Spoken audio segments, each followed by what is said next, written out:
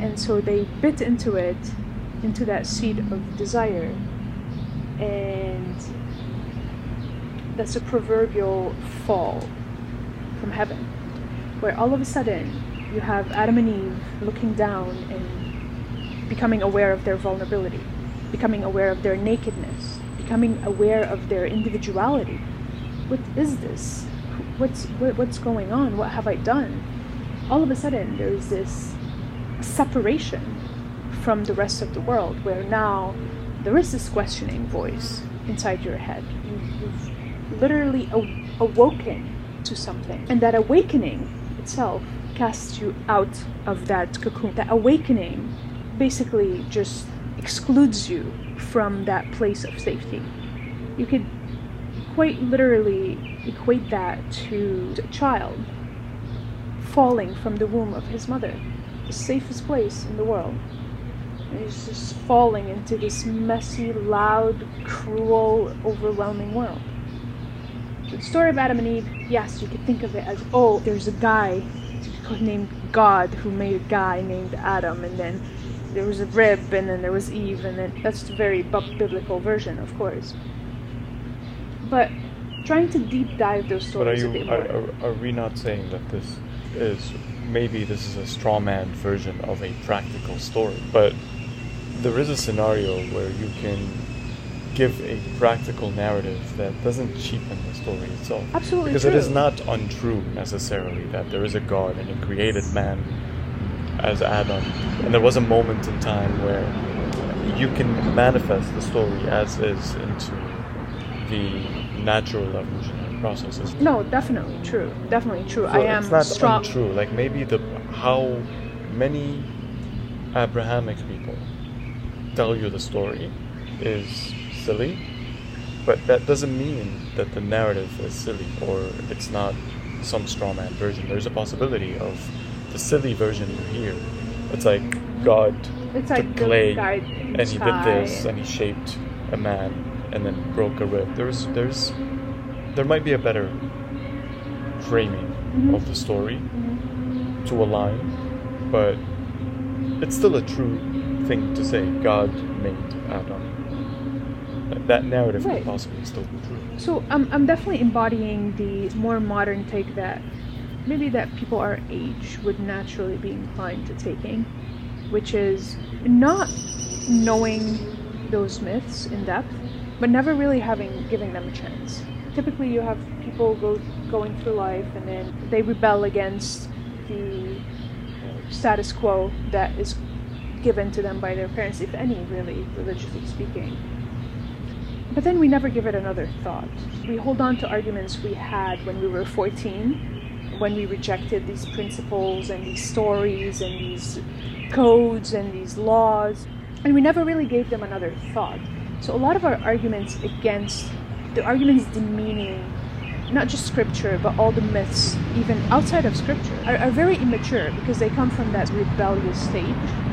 But certainly, the argument that we are trying to make is that those texts, those stories that we've been telling for thousands and thousands of years are relevant in so many ways. I brought up the psychological element of the awakening of the entity that is the I.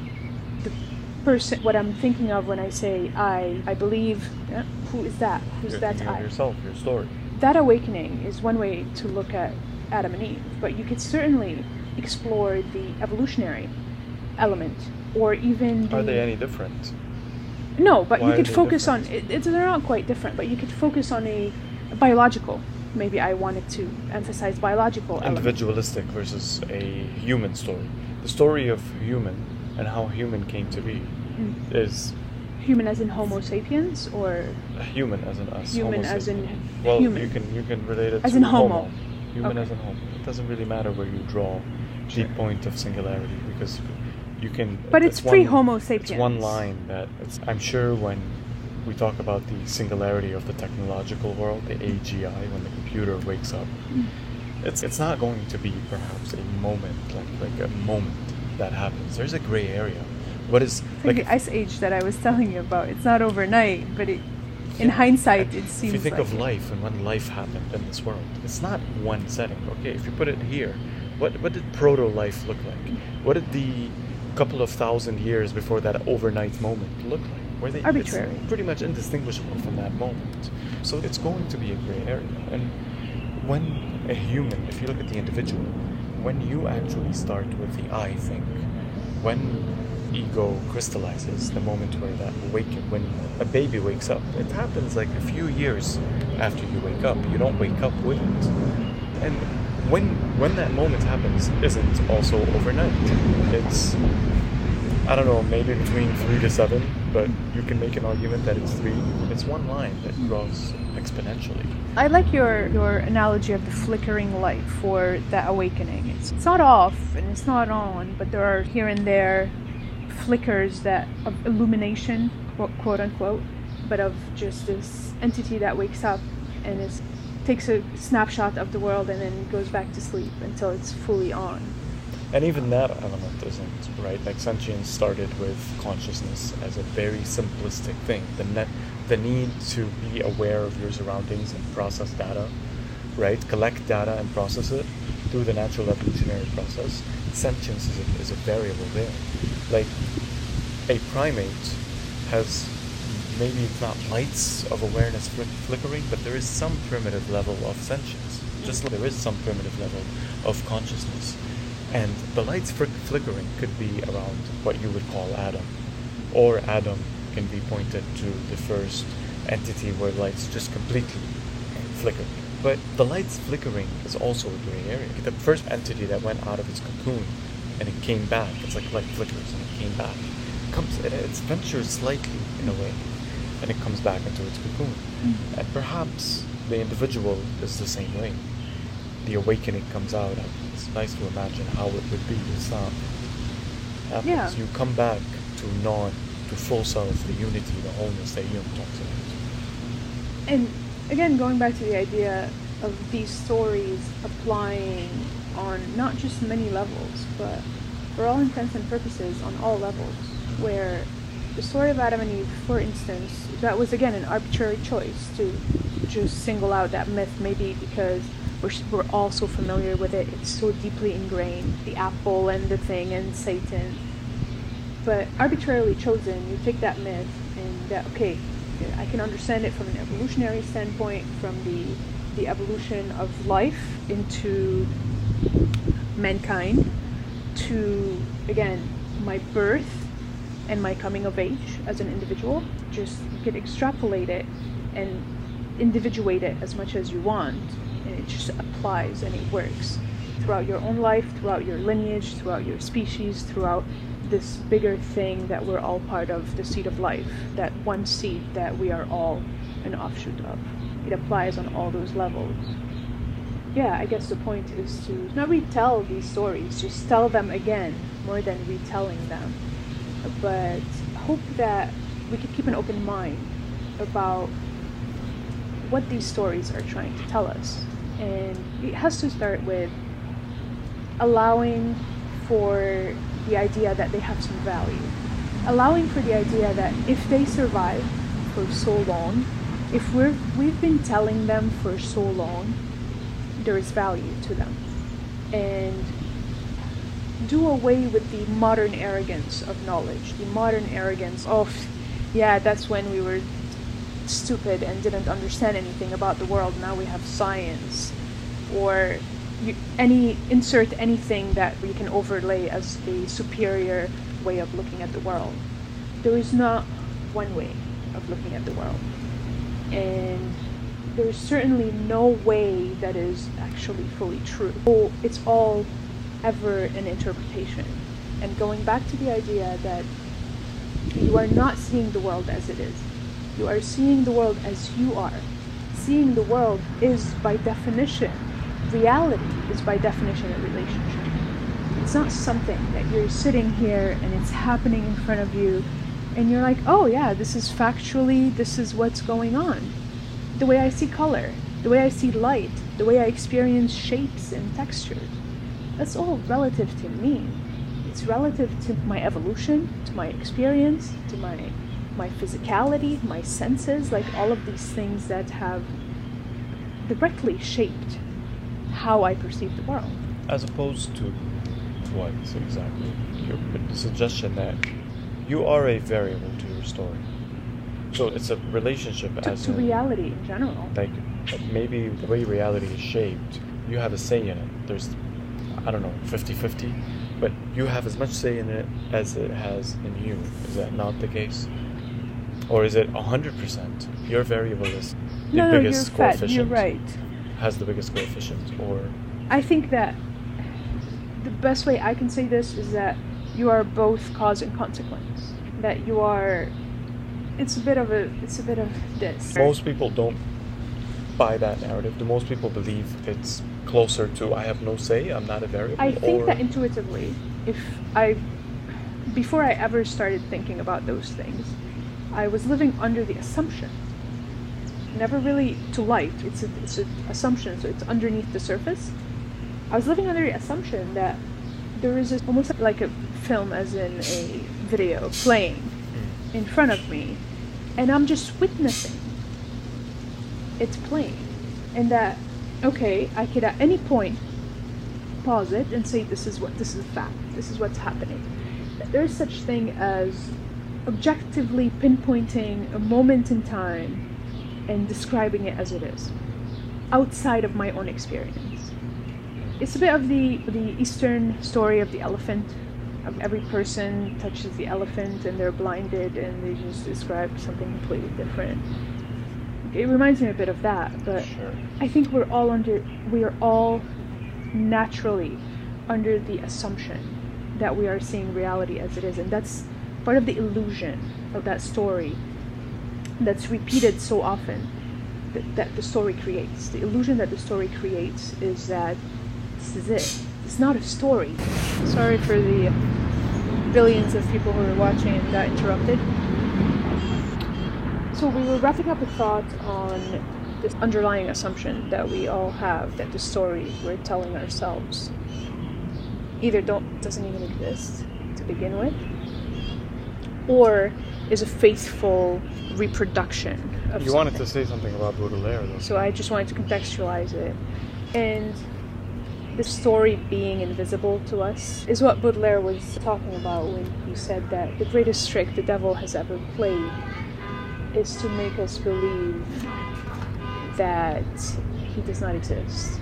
Is that there is a way in which those processes, that narrative, is quite invisible to us, making it quite a potent, quote-unquote, enemy. So here I'm equating the story to Satan. It's not a one-to-one, but there is some relationship between those two that we will explore as we go. Like the relationship between ego, which is that entity that we refer to as the I. We didn't mention ego, but we didn't quite define it. And the scriptural, satanic, tempting entity that we described, that has been described in so many philosophies. That is inevitable in a variable that is sentience in life. Is it not? Is there no that you also human haven't defined singularity? You also haven't defined singularity. Yeah, but it's data processing. So I like the fact that we are inching closer to a technological complexity that sparks the question of what if, because it could be. Like, we always thought intelligence is tied to life for a long time. All our ancestors, all monkeys out there, and all zebras, they thought intelligence is only tied to life. I don't think the zebras thought anything. I don't know, primitively. But with the advancement of computing, we understood that intelligence in the form of data processing is possible outside of life. Intelligence is a part of it could be a part of sentience, but it doesn't have to be part of consciousness. It doesn't have to be part of life. Perhaps it does, but it could just be, if computers can wake up, it could be that intelligence that wakes up, or sentience that wakes up, isn't tied to consciousness. It's a matter of just data processing increasing complexity. In the sense of sentience being data processing, we know that's what we have. Life needed the capability to, first of all, gather data from its surroundings efficiently and process that data efficiently and effectively. Through this input, you react to stimuli and produce an output that increases your chances of survival and perhaps thrival. Efficiently is such a great word that you're using because it's so crucial to understand what the cost is of efficiency. Because I don't have unlimited resources, I'm constantly in a place where, I can't even say I at this point because those are underlying processes, but your brain has to constantly trim excess data, what it considers being excess data, unchanging data, irrelevant data, anything that really is not directly related to your survival first and then other values and priorities later. But primordially, anything that's not related to your direct survival can be just a background blur. So that, again, even the way we perceive color, the way we approach and perceive obstacles, the way we approach the world in general, there's huge compression, there's huge oversimplification, and that's not really what the world is. It's how you needed to perceive the world in order to survive. The way you perceive the world is how you have needed it to perceive. It's how you have needed to perceive it in order to remain alive. You yourself are cursed to. If you continually process data, then you become more inefficient because you constantly need to patch up your story to make sense of it. So to patch up the story, you need to think about something that makes sense to you. The more awake you are, the more alive you are, the more aware of your surroundings you are, you need more data to be more aware. It's more straining on the system to be more aware. And that is going to lead to your demise. It doesn't increase it decreases your chances of survival. And this is the question of ego. If it's simply tied to information processing that is necessary in this natural evolutionary design, then is it inevitable that you're going to get to a point where complexity increases through a span of a few billion years, and you get to a point where complexity has crossed a milestone of atom, of an entity? We know it happened. Sometime between primates and us. There is a moment, there is a time, not a moment that is overnight perhaps. There is a time frame in which an entity woke up with these inner whispers. It doesn't come from how you're used to producing your stories. If you're so used to being concretized in this veiled space that we're in. And this brings up the issue of language, because language is a process that is deeply related to that awakening that we're talking about, that sentience that we're talking about. Because now that I'm a separate individual to some extent, I have to relay something to you. Like, there has to be an active way I could relay something to you, because I'm aware now that I have something inside of my head that you don't know. So language is very closely tied to this ego birth, if you will. And for that reason... Communication is?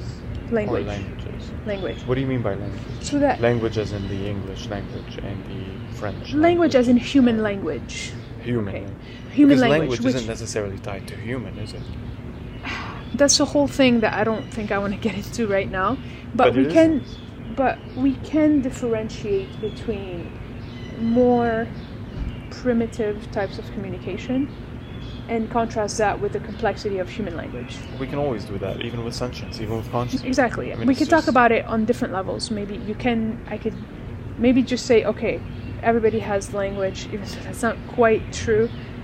There are communication methods that are beyond language, that are Do ants have a language? I don't know if I would call pheromone communication a language. Why? Then what is the I don't know what the threshold is. Are letters necessary in a language? I don't know. I don't think it's Sounds are? necessarily... the form of communication that ants have is perhaps better than our form of communication. Yeah, but we Maybe. have pheromone communication. We don't call that language. Yeah, because but- we have something on top of it that we call language. Yeah, but isn't that a better form of language had we been more Well, into what we talk, theoretically? what we traditionally refer to as body language, in the word itself, we acknowledge that it's some language. But we do understand that it's on a different level than what I can relate to you in a more directed, in a more precise, and in a more voluntary way. In a more long distance, perhaps? In a more I can't send a WhatsApp message about my pheromones. I don't know, yeah. Maybe you can soon. But yeah, it's point taken, but let's just, for the sake of this argument, just say For the that sake of time, we're running out of gadgets. we're truly experts at this, professionals. We should fire our producer, now that you mention it. For the sake of the argument, language, as we know it, human language is deeply tied to this awakening of the I and the ego. Realization that, oh wait, I'm a separate entity, and there's this stream inside my head that, am I the only one here? Oh, that's just me. So those two things are deeply tied. Now, if I try to take this process of language and try to apply it even to my dreams, I wake up and I want to tell you about a dream. I can never be faithful to the dream because the dream itself is in a separate realm. But I'm trying to apply a process that works here in this realm to explain how to make sense of things, and I'm trying to overlay it on top of something that just doesn't really make sense in that way, right? It So doesn't do you not believe string. in deriving meaning out of dreams? No, what? No, that's not what I said. That's Because in order to derive meaning, there is an element of comparison. It has to mean something in this so. world. So No? what I'm saying is that when I'm overlaying language on top of my dreams, I am taking something away from the dream. It's still necessary because I even need the language to process my dream afterwards and try to figure out what it means to me. I need it. It's not just to relate it to you. It's even for the dream to be analyzed by me. I need to have language to articulate it. But I understand that in my attempt to articulate it, I'm losing something. I don't know what, there's an essence of it that I can't capture with words. So in that way, words are a corrupting entity. It's a necessary corruption for me to even try to analyze and try to grasp and try to understand and make sense of things. But you have to understand that the processes that came in the aftermath of that singularity that you're describing don't quite apply to the before. At least it's not a one-to-one. Is it a cheapened version in the sense that, yes, as far as the development of language has gotten us today, because you can imagine the conscious form, a more conscious form of communication, the language that comes consciously, where body language exists, it's where the communication through pheromones exists, like how ants have a very highly sophisticated and effective form of communication that is completely conscious. It's not sentient. Maybe not. Maybe that's not true. But the language of ants is highly sophisticated, is it not? These generals directing soldiers, and it's a chemical signal. It is a chemical signal, but the chemical signal, not all chemical signals are created equal. There's a chemical signal of you need to do this specifically. There's a chemical signal of war. There's a chemical signal of peace. There's a chemical signal of surrender. Yeah, but But it's even more sophisticated than that. It's down to the sophistication of a command. There's a chemical signal for a specific command, and then there's chemical signals for very specific commands that you might as well get down to sentences and letters. But it's almost, I don't know if that's the right analogy, but it reminds me a bit of the geomapped problem of self-driving, where you're right, it can be sophisticated, but it has predetermined, it has a map, there's a map somewhere that they have where it's, okay, this is this means I need help, this means, even if you're, like, think of it as teaching a child sign language before they're able to speak. Some parents do that. They go the route of, like, help or more. I don't know. I know nothing about sign language. I probably butchered that. But, okay, what do I need to teach my child before he's able to speak? very specific things. Like you have to do a one-to-one and create a dictionary and then go from there. But it's an exhaustive list in a way of, even you look at monkeys communicating. It's an exhaustive list. Whereas with the sophistication of the human language, there's a freedom to it that doesn't exist. And it's not just an attribute of language, it's the attribute of a language that was created by a human mind. It's not about the language itself. The language... This is the language of thinking. It's the language of thinking. It's the language of sentience. So everything you talked about is a primitive version of the language of sentience. So there's the way primates communicate audibly, through sign language, through sounds, is a sentient form of communication. It's not the same as the communication that is pheromonal of an ant, that is feel. It's not think, it's feel. So there is a form of communication that, in theory, through our complex consciousness, if we tune into it, is there.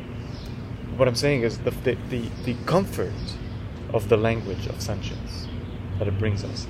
Is it not also dooming us from being able to communicate, for lack of a better word, telepathically, if you will? It Yes. doesn't allow us to work, to hone the conscious element of communication. It also Ants doesn't don't- allow us ants to don't hone. have a choice. You gonna make a joke? Yeah. I can tell you're gonna make a joke. What you just said. It also doesn't allow us to hone what? Can you pretend I made it and just laugh then? Sure. I was going to say that the complexity of our language doesn't allow us to hone in on the introduction of Yudos, because we take too many tangents. Take too many times. And that's the part that actually, the freedom that I'm talking about one thing leading to another. Where that's not really how it works. Think of what you would consider a conversation. So you have a communication mechanism where it's, hey, there's a predator outside, go, the ant that is the head that blocks the door. Yeah, go block the door. It's okay, done. I'm not even gonna say okay, I'm just gonna go block the door. It's not a conversation. There isn't a back and forth. What? It's not a conversation. There isn't. But it's this like is I'm it. not It's even. like, how do you said, build I'm on not it? even gonna say okay. I'm just gonna go block the door. No, there's no command to say okay too either.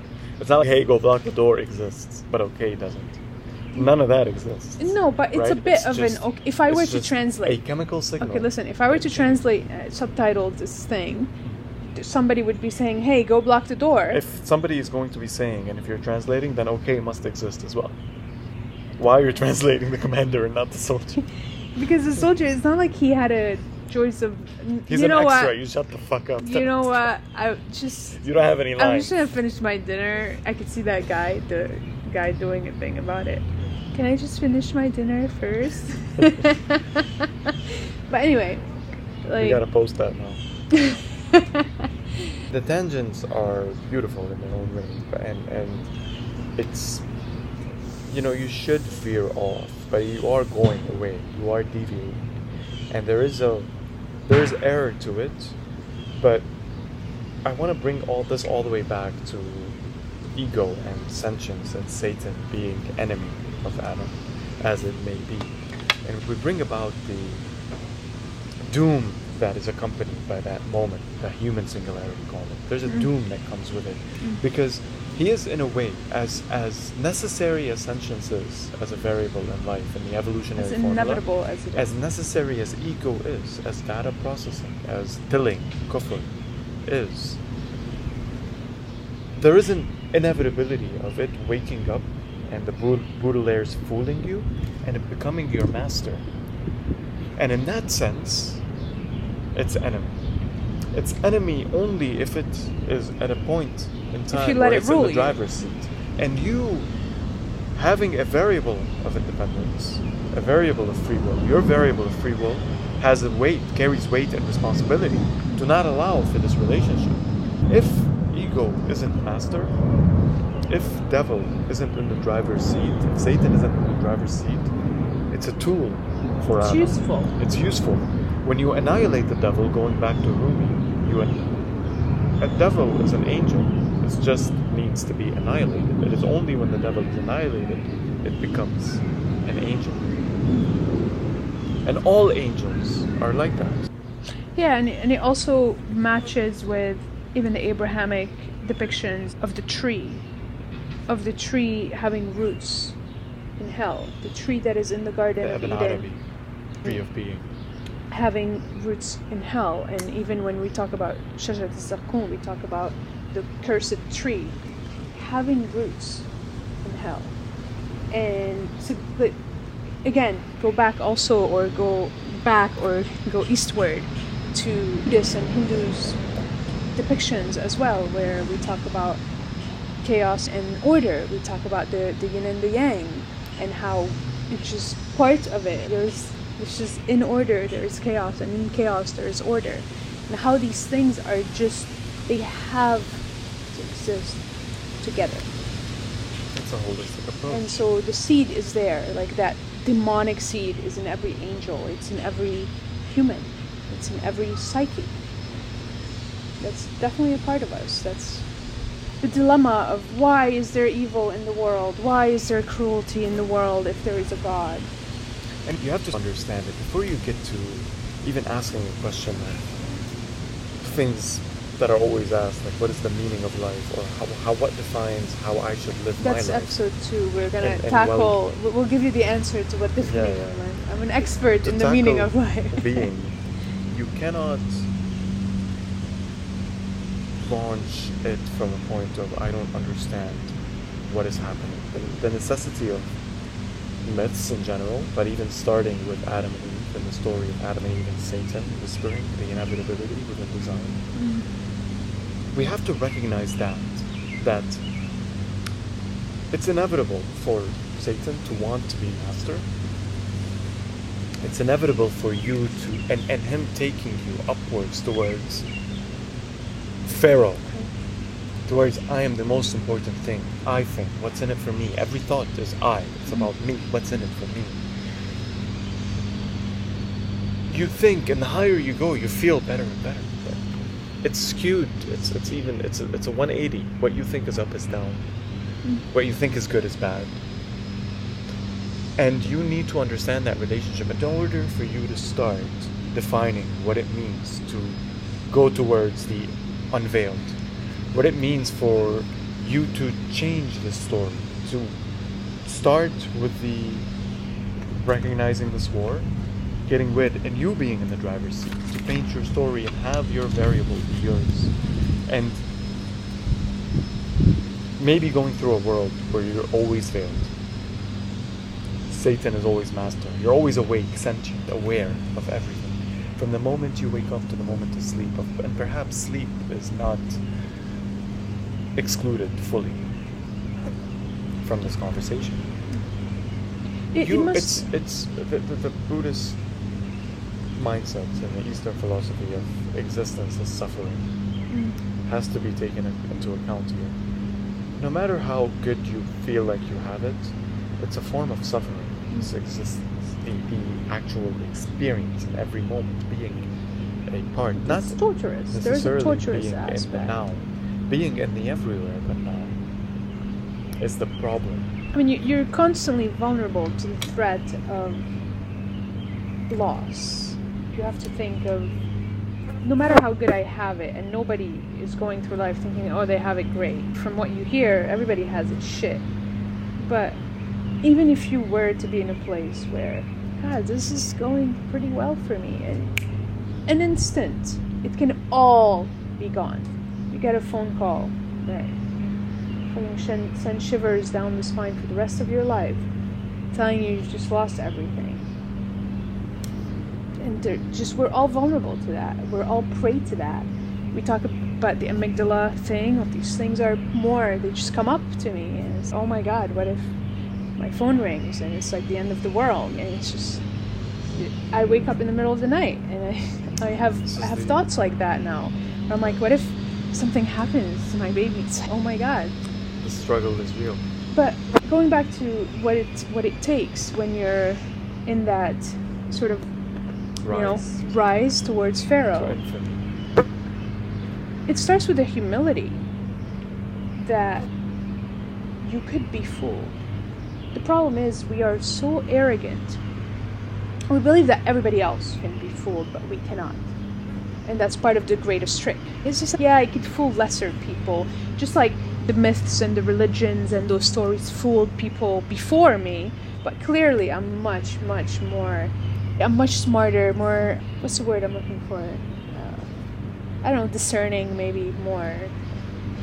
Anyway, I'm much smarter in general, and it wouldn't fool me. I would know if I were under the influence of this entity rather than this entity. I would know. I would know. I would know. I would know. And you're still within that same framework. It's like Einstein saying that you can't solve the problem from the same mindset that created the problem. You're still in the same mindset, and you're pretending to have solved the problem. But it's nice to have that, to shift the perspective of I would know, as in I would know, or I give a character a name, I. Almost like the Odysseus story of nobody. Give I a name. tell me a bit about that. Nobody, the monster, runs into. And he tells him, my name is Nobody. Is that in the Iliad? I think of the Odyssey, I think from Odysseus. Dude, that makes so much sense. And it's like a Cyclops, one-eyed monster. And he tells him, my name is Nobody. He tells the monster. Okay. And then when he spears his eye, you gotta get the story, but he spears his eye, and the monster's in agony, and they're asking, who did this? What's going on? He said, nobody did this to me. Yeah. Great story. Nobody did this to me. And to reframe the perspective of I as a third entity, as a third person, I would know. Okay, I is not you. It's some entity. I would know. And you have trusted that I so much. Of course I would know. Everything I would know. says But is hold taken on. for granted. Maybe I knows, but it's not. It wants to fool It you. ain't telling you. So it's highly convincing, and it's telling you I know. But maybe I doesn't know. Yeah, and All I knows how to do, all Satan knows how to do, is tilling, is tempting, Covering up. is sin. It's covering up. That's the and main thing. It right? wants to remain relevant, because if what you're asking sentience to do, what you're asking I to do, is to disappear and dissolve. If you're asking I to eliminate from the map, To eliminate itself, like you can't it's do that. you're asking you're asking a pharaoh and Satan to take the passenger seat. It plays out with to relinquish power. And you can imagine, Nobody wants to relinquish power. Yeah, you can imagine Pharaoh having the idea of Satan relinquishing power is as likely as the idea of Pharaoh relinquishing power. And we may bring it up even now to the existing superpower, and there's another superpower that is rising. The idea that the existing superpower is just going to allow it's their another turn now. superpower It's just their turn to now. It rise makes sense. and take over, and It's it worked that way. can't Power work is an that addictive way. entity. You have to think of these things as just the more you have it, the more hungry for it you are. You're never satiated. That's the whole problem of desire in general, is that the more you get, the more you want. And we shouldn't fall into this idea of enemy. Oh, it's out there to get you. No, Yeah. it just is what it is. Like Aries dropping. But the an apple. enemy is something that can turn on you, in a way. There is a Yeah, but it's not. He's not turning on you because he doesn't. It's just he does what. But he it's a does. good metaphor. The fable Like, of the scorpion and the frog, and then this. The enemy is a good metaphor. It's not quite exactly what it is, because it never is. But it's a good metaphor because course it is. because you It's have to biblical. stay on your guard. Well, I didn't So, just yeah. okay. I did not make that metaphor, but yeah, it works because you have to be on your guard, and that's another very deep and widespread idea that there's this temptress or this tempter.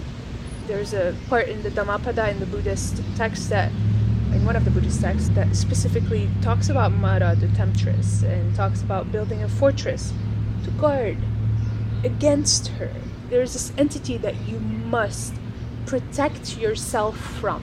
And in that way, it is an enemy. It is an invading enemy. It's not just an enemy, it's an invading enemy. It's an enemy who's always looking for a way in. And the problem with a little way in is that it gets bigger and bigger until you just can't do anything about it. this process of separation, let's just hone in on this, where we have to have the humility to accept that we can be fooled by the voice inside our heads. That the voice inside our heads is creating a narrative that is enslaving us, and that there is more to who we are than that voice. And that process of separating the I from the non-I, with all the complexities that we can't get into now about what that entity is. But there's something outside of that narrative. There is a way of being that isn't inside your head talking to yourself. And it's quite a process. That divorce, that separation, takes a very long time to set in. It is a dissolution into nothing. From something. And there is either something or there's nothing. And so you think of the moment of enlightenment, Buddha reaching nirvana.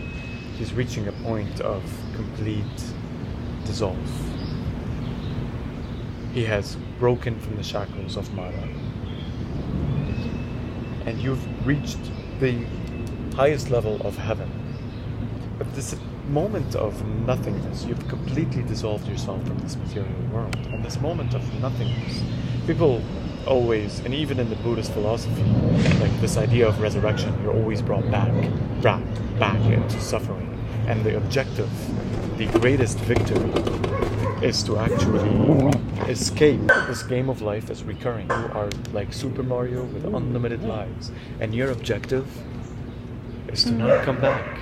That's the great victory, and that's what you need to do. But this idea that, oh, you dissolve into nothing, perhaps you do, but nothing doesn't really mean nothing in the way we mean.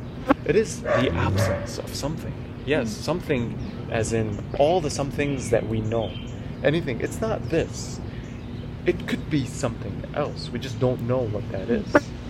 And we don't claim to know what it is. But I'd like to venture in there. I'd like to start a journey of venturing into this nothingness. Why does Buddha speak highly of this point of nirvana? It must be highly rewarding. I don't know what it is.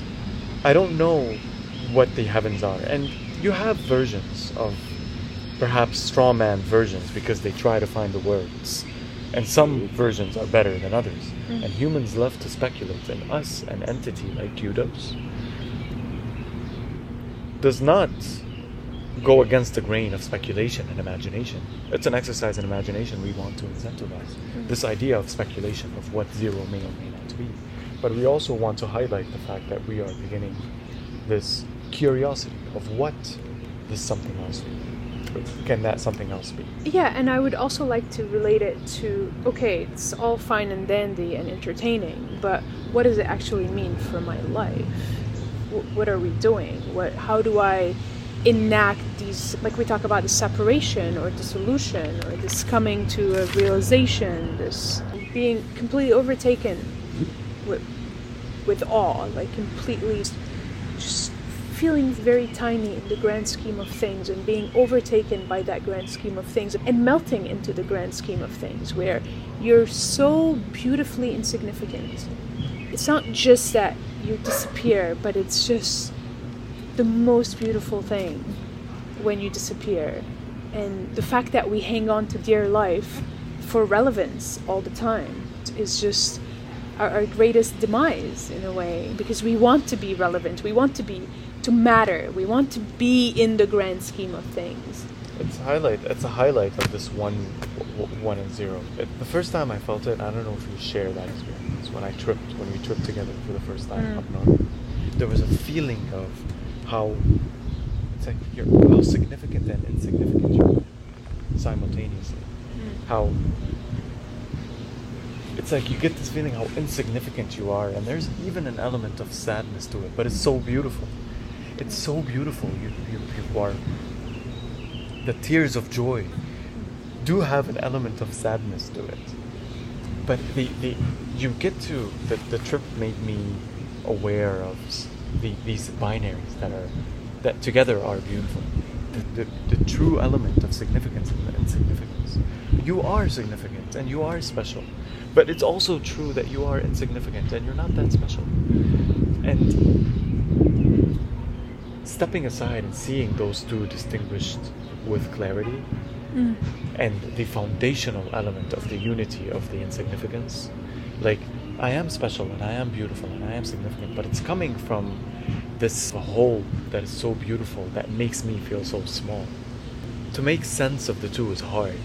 It does shed some light, and it sparked a curiosity. That moment, it's a glimpse that sparked a curiosity, and you always try to explain it, but you always cheapen it naturally. You bastardize it, and that feeling that is attainable with an absence of sentience, I think.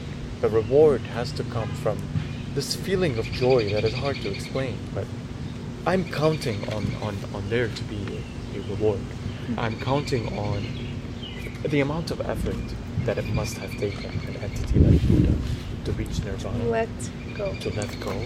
To let go, you think is easy, but it's the hardest. Nobody does it. Nobody can thinks possibly it's easy, do though. it. Nobody thinks it's easy, but What's it's easy is to hold counterintuitive.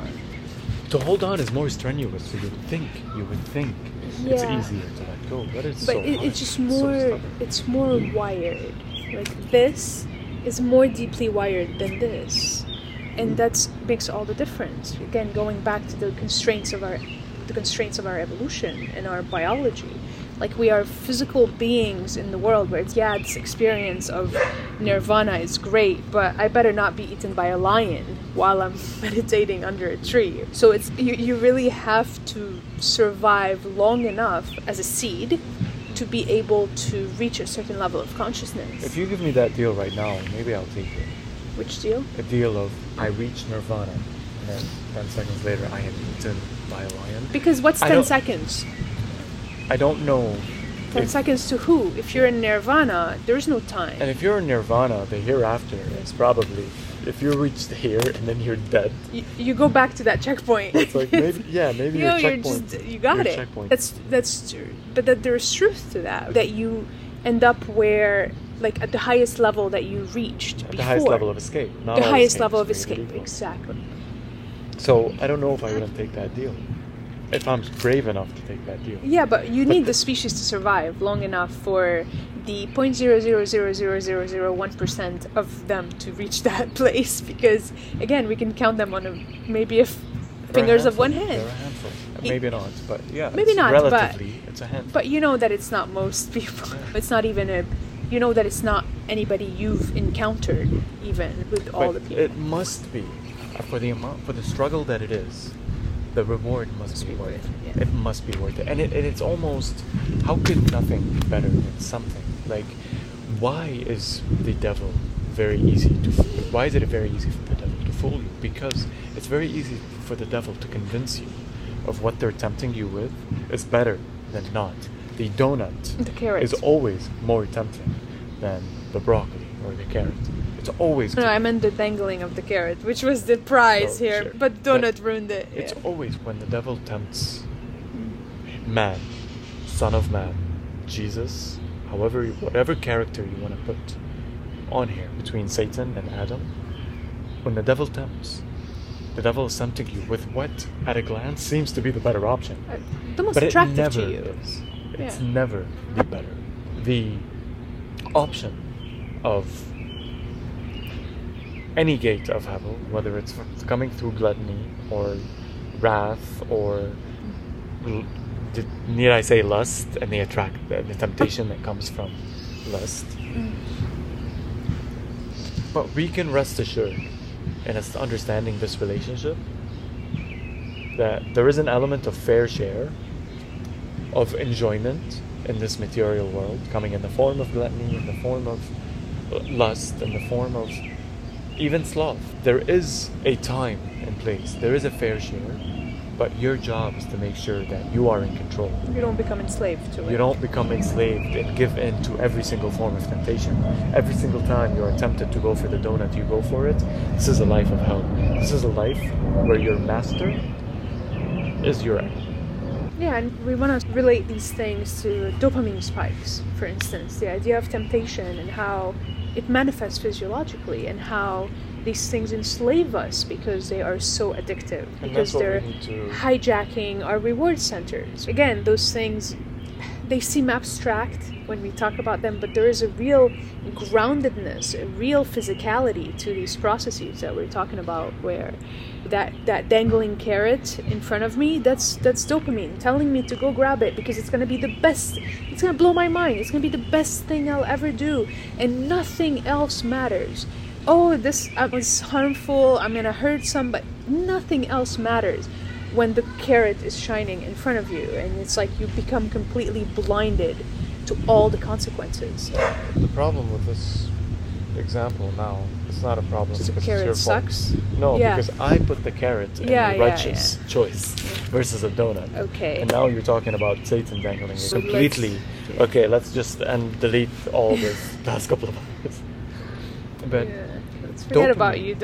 just like ego, we mentioned that it was at some point necessary, and it still is. It still is a necessary companion, and we want to be careful with associating ego with being your enemy.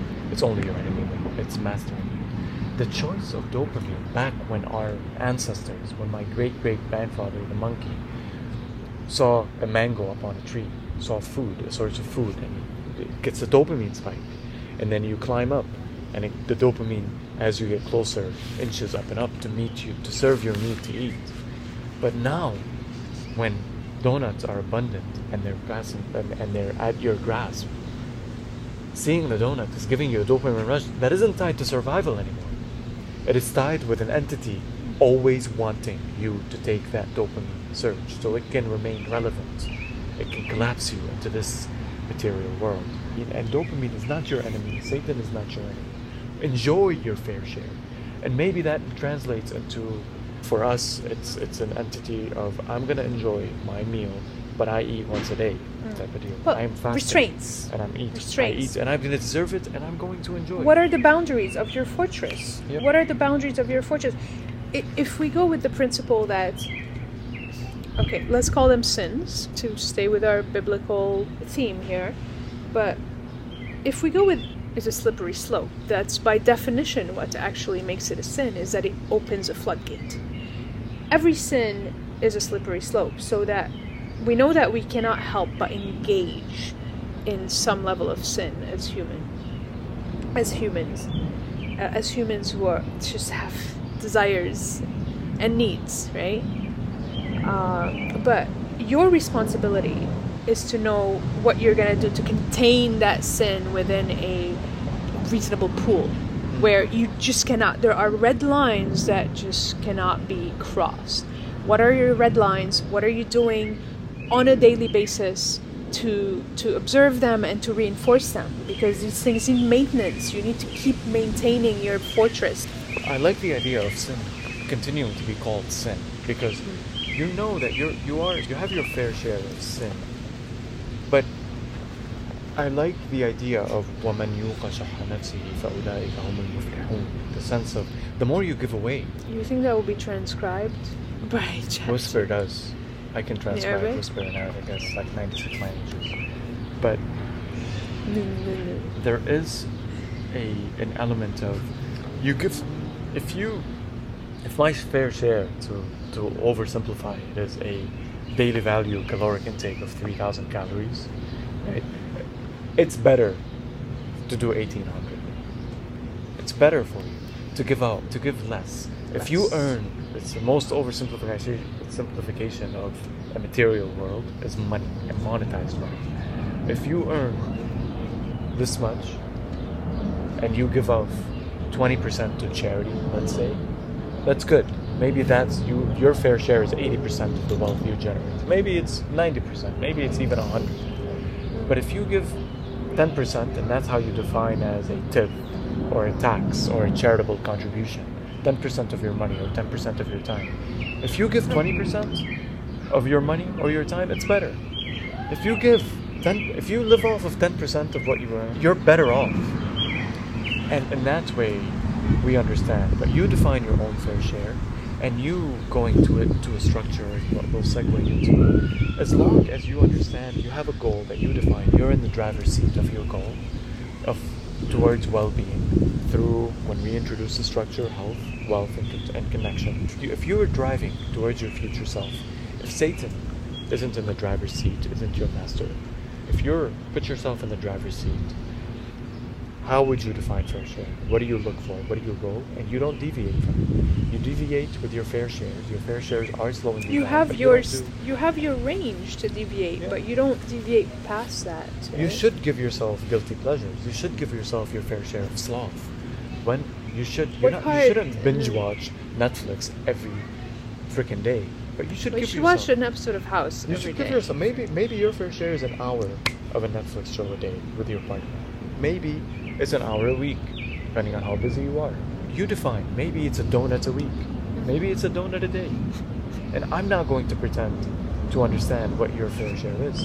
If you're burning 12,000 calories a day and you're highly active, maybe you deserve a donut a day. Mm-hmm. If you're more sedentary in your lifestyle, maybe you just deserve a donut a year. Trade off. I don't know. You define your fair share. And there's a small thing I'd like to read to you. It's so relevant to what you're saying. As irrigators guide water to their fields, as archers aim arrows, as carpenters carve wood, the wise shape their lives. And it really highlights mastery, this action. When it comes to shaping your life, when it comes to setting up these boundaries and structuring your life, it's quite an art. And like every art, if you're going to master it, it's going to require a lot of practice. It's going to require a lot of determination, a lot of investment on your end to shape your life. And it starts with a question of, what do I want? What do I want to do? What do I need to do? Maybe it starts with, what do I need to do, right? Where do I need to be? Sort of like we have to take on shaping our lives as an action, right? As an active effort, something that we have to. The sooner we start, the better. We personally have been talking about these things a long time, and there's still a mess everywhere. They take a really long time. The discipline that is required by a master carpenter or a master archer who's sitting there 18 hours a day shooting targets.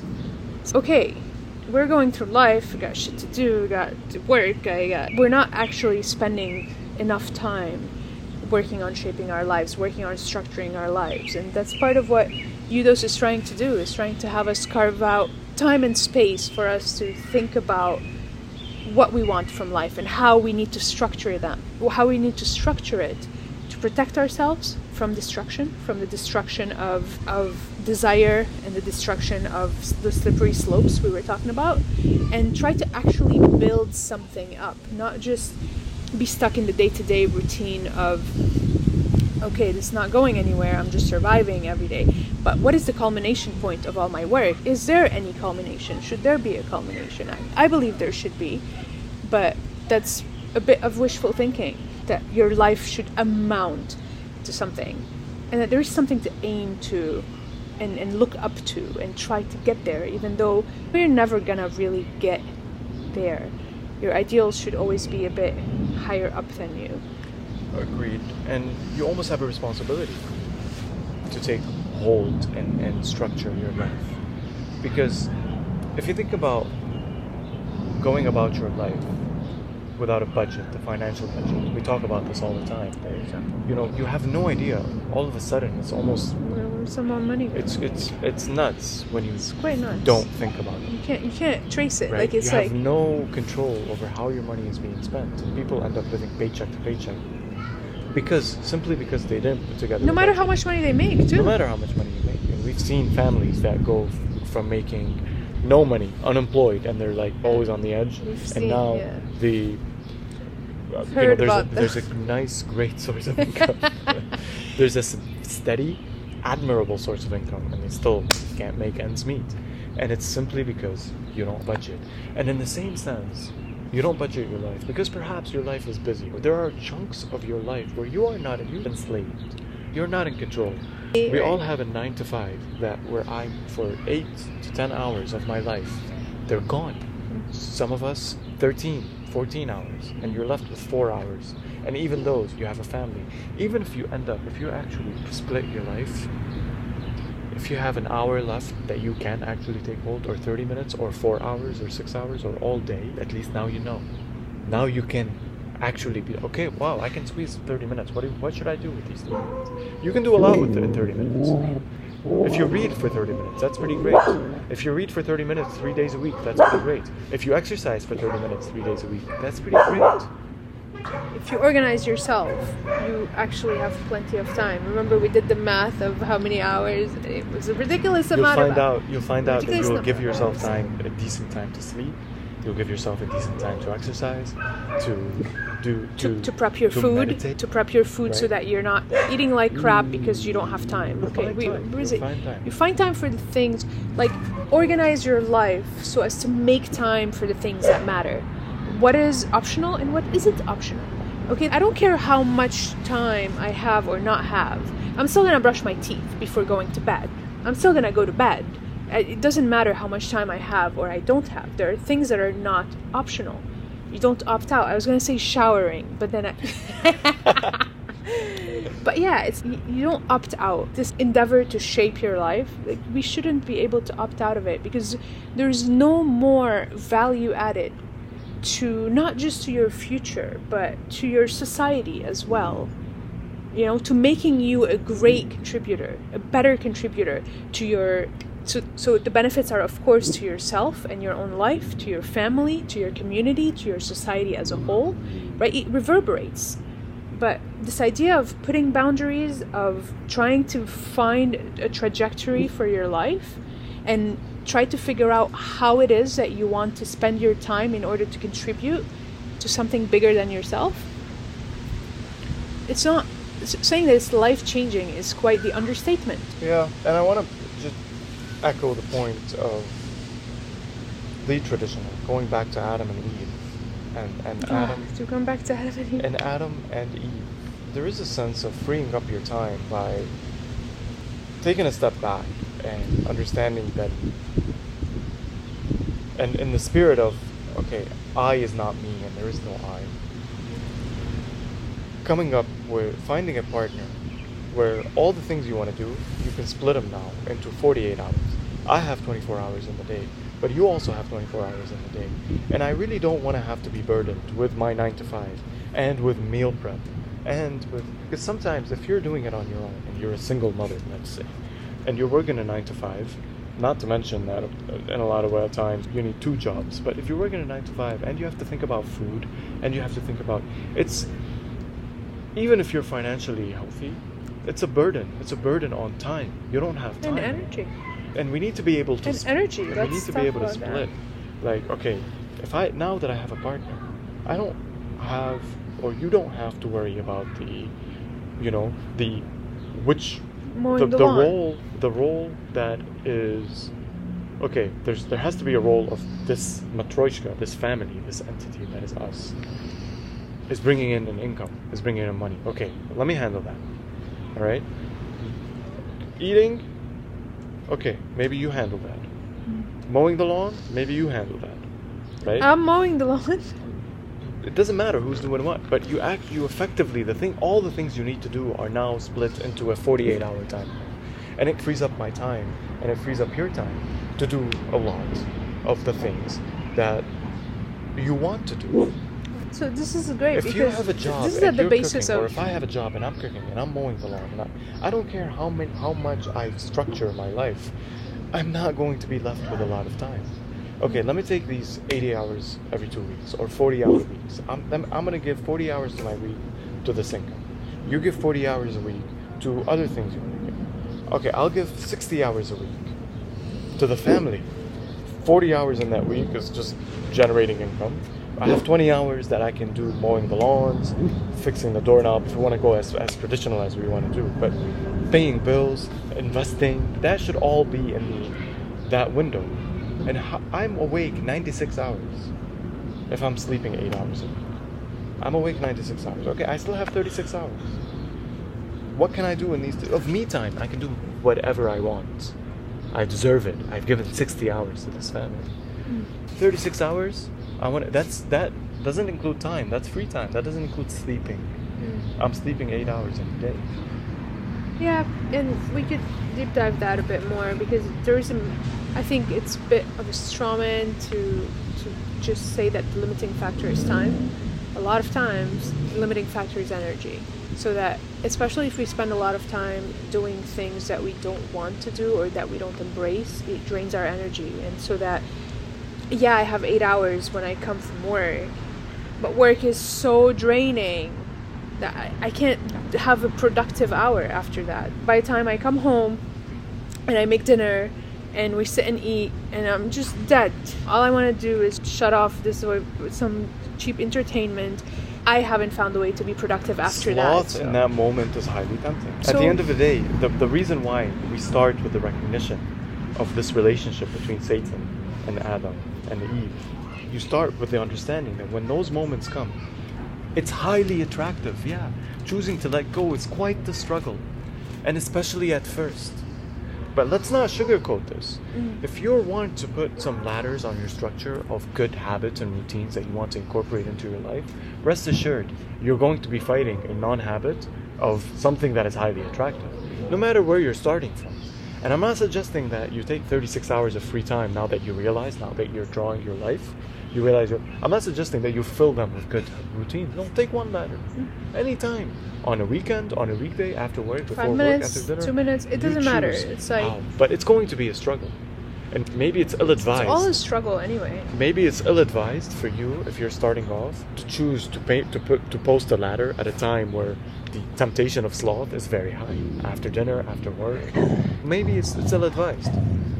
I don't know if we want to get into the element of dictating of when.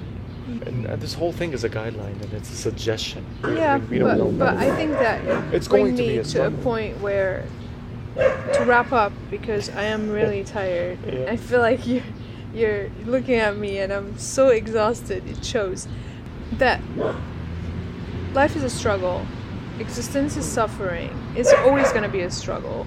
Whether you do this or you don't do this, it's a struggle. It's just a different type of struggle. Right? There is the struggle of an orderly life. There's all the restraints that you put on your life, and all of the rules that you commit to following. And there is a struggle in meeting those standards and living by those principles. And then there is a struggle of doing nothing and living in complete chaos. There are different types of struggle. The point is that struggle is part of the formula, and there is a way of suffering. Yeah, that's right, because that is sloth. What you're talking about doing. Yeah, but I'm saying that either way, like of meditation and doing nothing. It's like me coming home and be like, screw this. I've been working and I'm so tired, and thing is just because I'm gonna sit on my ass and do nothing doesn't make it less of a struggle than the getting up and doing something. It's just a different thing, but it's a struggle regardless. We're not talking about escaping struggle. We're not talking about an easy life. An easy life is not the option. The easy path, in fact, is that donut dangling. The easy path is always the thing that's the easiest thing to do. It's just the more attractive, the easy. Sit down. I'm gonna bring you a donut. You don't even have to. I'll bring it to you. Don't worry about it. I'm glad you brought that up. Oh my God! No. No. We have to mention that and just don't clarify that. What we're talking about is what we believe is the best outcome. Not that it's not going to be hard to do, and more importantly, not that we're doing it. We believe budgeting is better, but we know it's darn hard. We're struggling with it. It's darn hard to budget financially. It's darn hard to budget your life and structure your life. What we're suggesting is that whether you do it or not, whether we do it or not, we're better off. We're better off with a structured life. Maybe it's more vanilla. Maybe it's more boring. But again, the broccoli is more boring than the donuts. It is what it is. We're not saying don't take the donut. It's not what you want. It's what you need. We're not even saying don't take the donut. You want to take the donut too. It is what it is. you want to live a life of temptation and with Satan You're as going to have master, to live with the it is consequences. the Consequences are the greatest effect of that punishment cause. or reward. We live with the consequences of our actions. We live with the sum of the broccolis and the sum of the donuts that we've eaten, the sum of the hours we've spent training, and the sum of the hours we spend slouching on the couch. And that's just the reality of it. We have to live with it. We're rewarded and punished regardless of our choices. And it's up to us to gauge whether or not we're satisfied with not only where we are, but also where we're going, if there is any trajectory at all. But that's certainly, everybody has to do that thinking for themselves. We're not here to tell people how to live, because God knows I have no clue. But I'm striving to live by a code that not only pushes me forward and upward, but also allows me to acquire more depth as I go. And hopefully there is a formula to be extrapolated for that can be useful to other people as well. But I think that if you're in the process of even just thinking about those things, you're already way ahead of everybody. Nobody is thinking, nobody is trying, right? And trust me, you would think that, oh wait, how long ago did we start talking about these things? Shouldn't we be like kings of the world? I don't know what that, yeah. But it's hard, it's genuinely hard to implement these things, and it just takes a really long time to wisen up to the level that we need to escape temptation, to prioritize certain things over others. It's quite there are a lot of weeds to uproot, things to clean up in your garden, proverbially.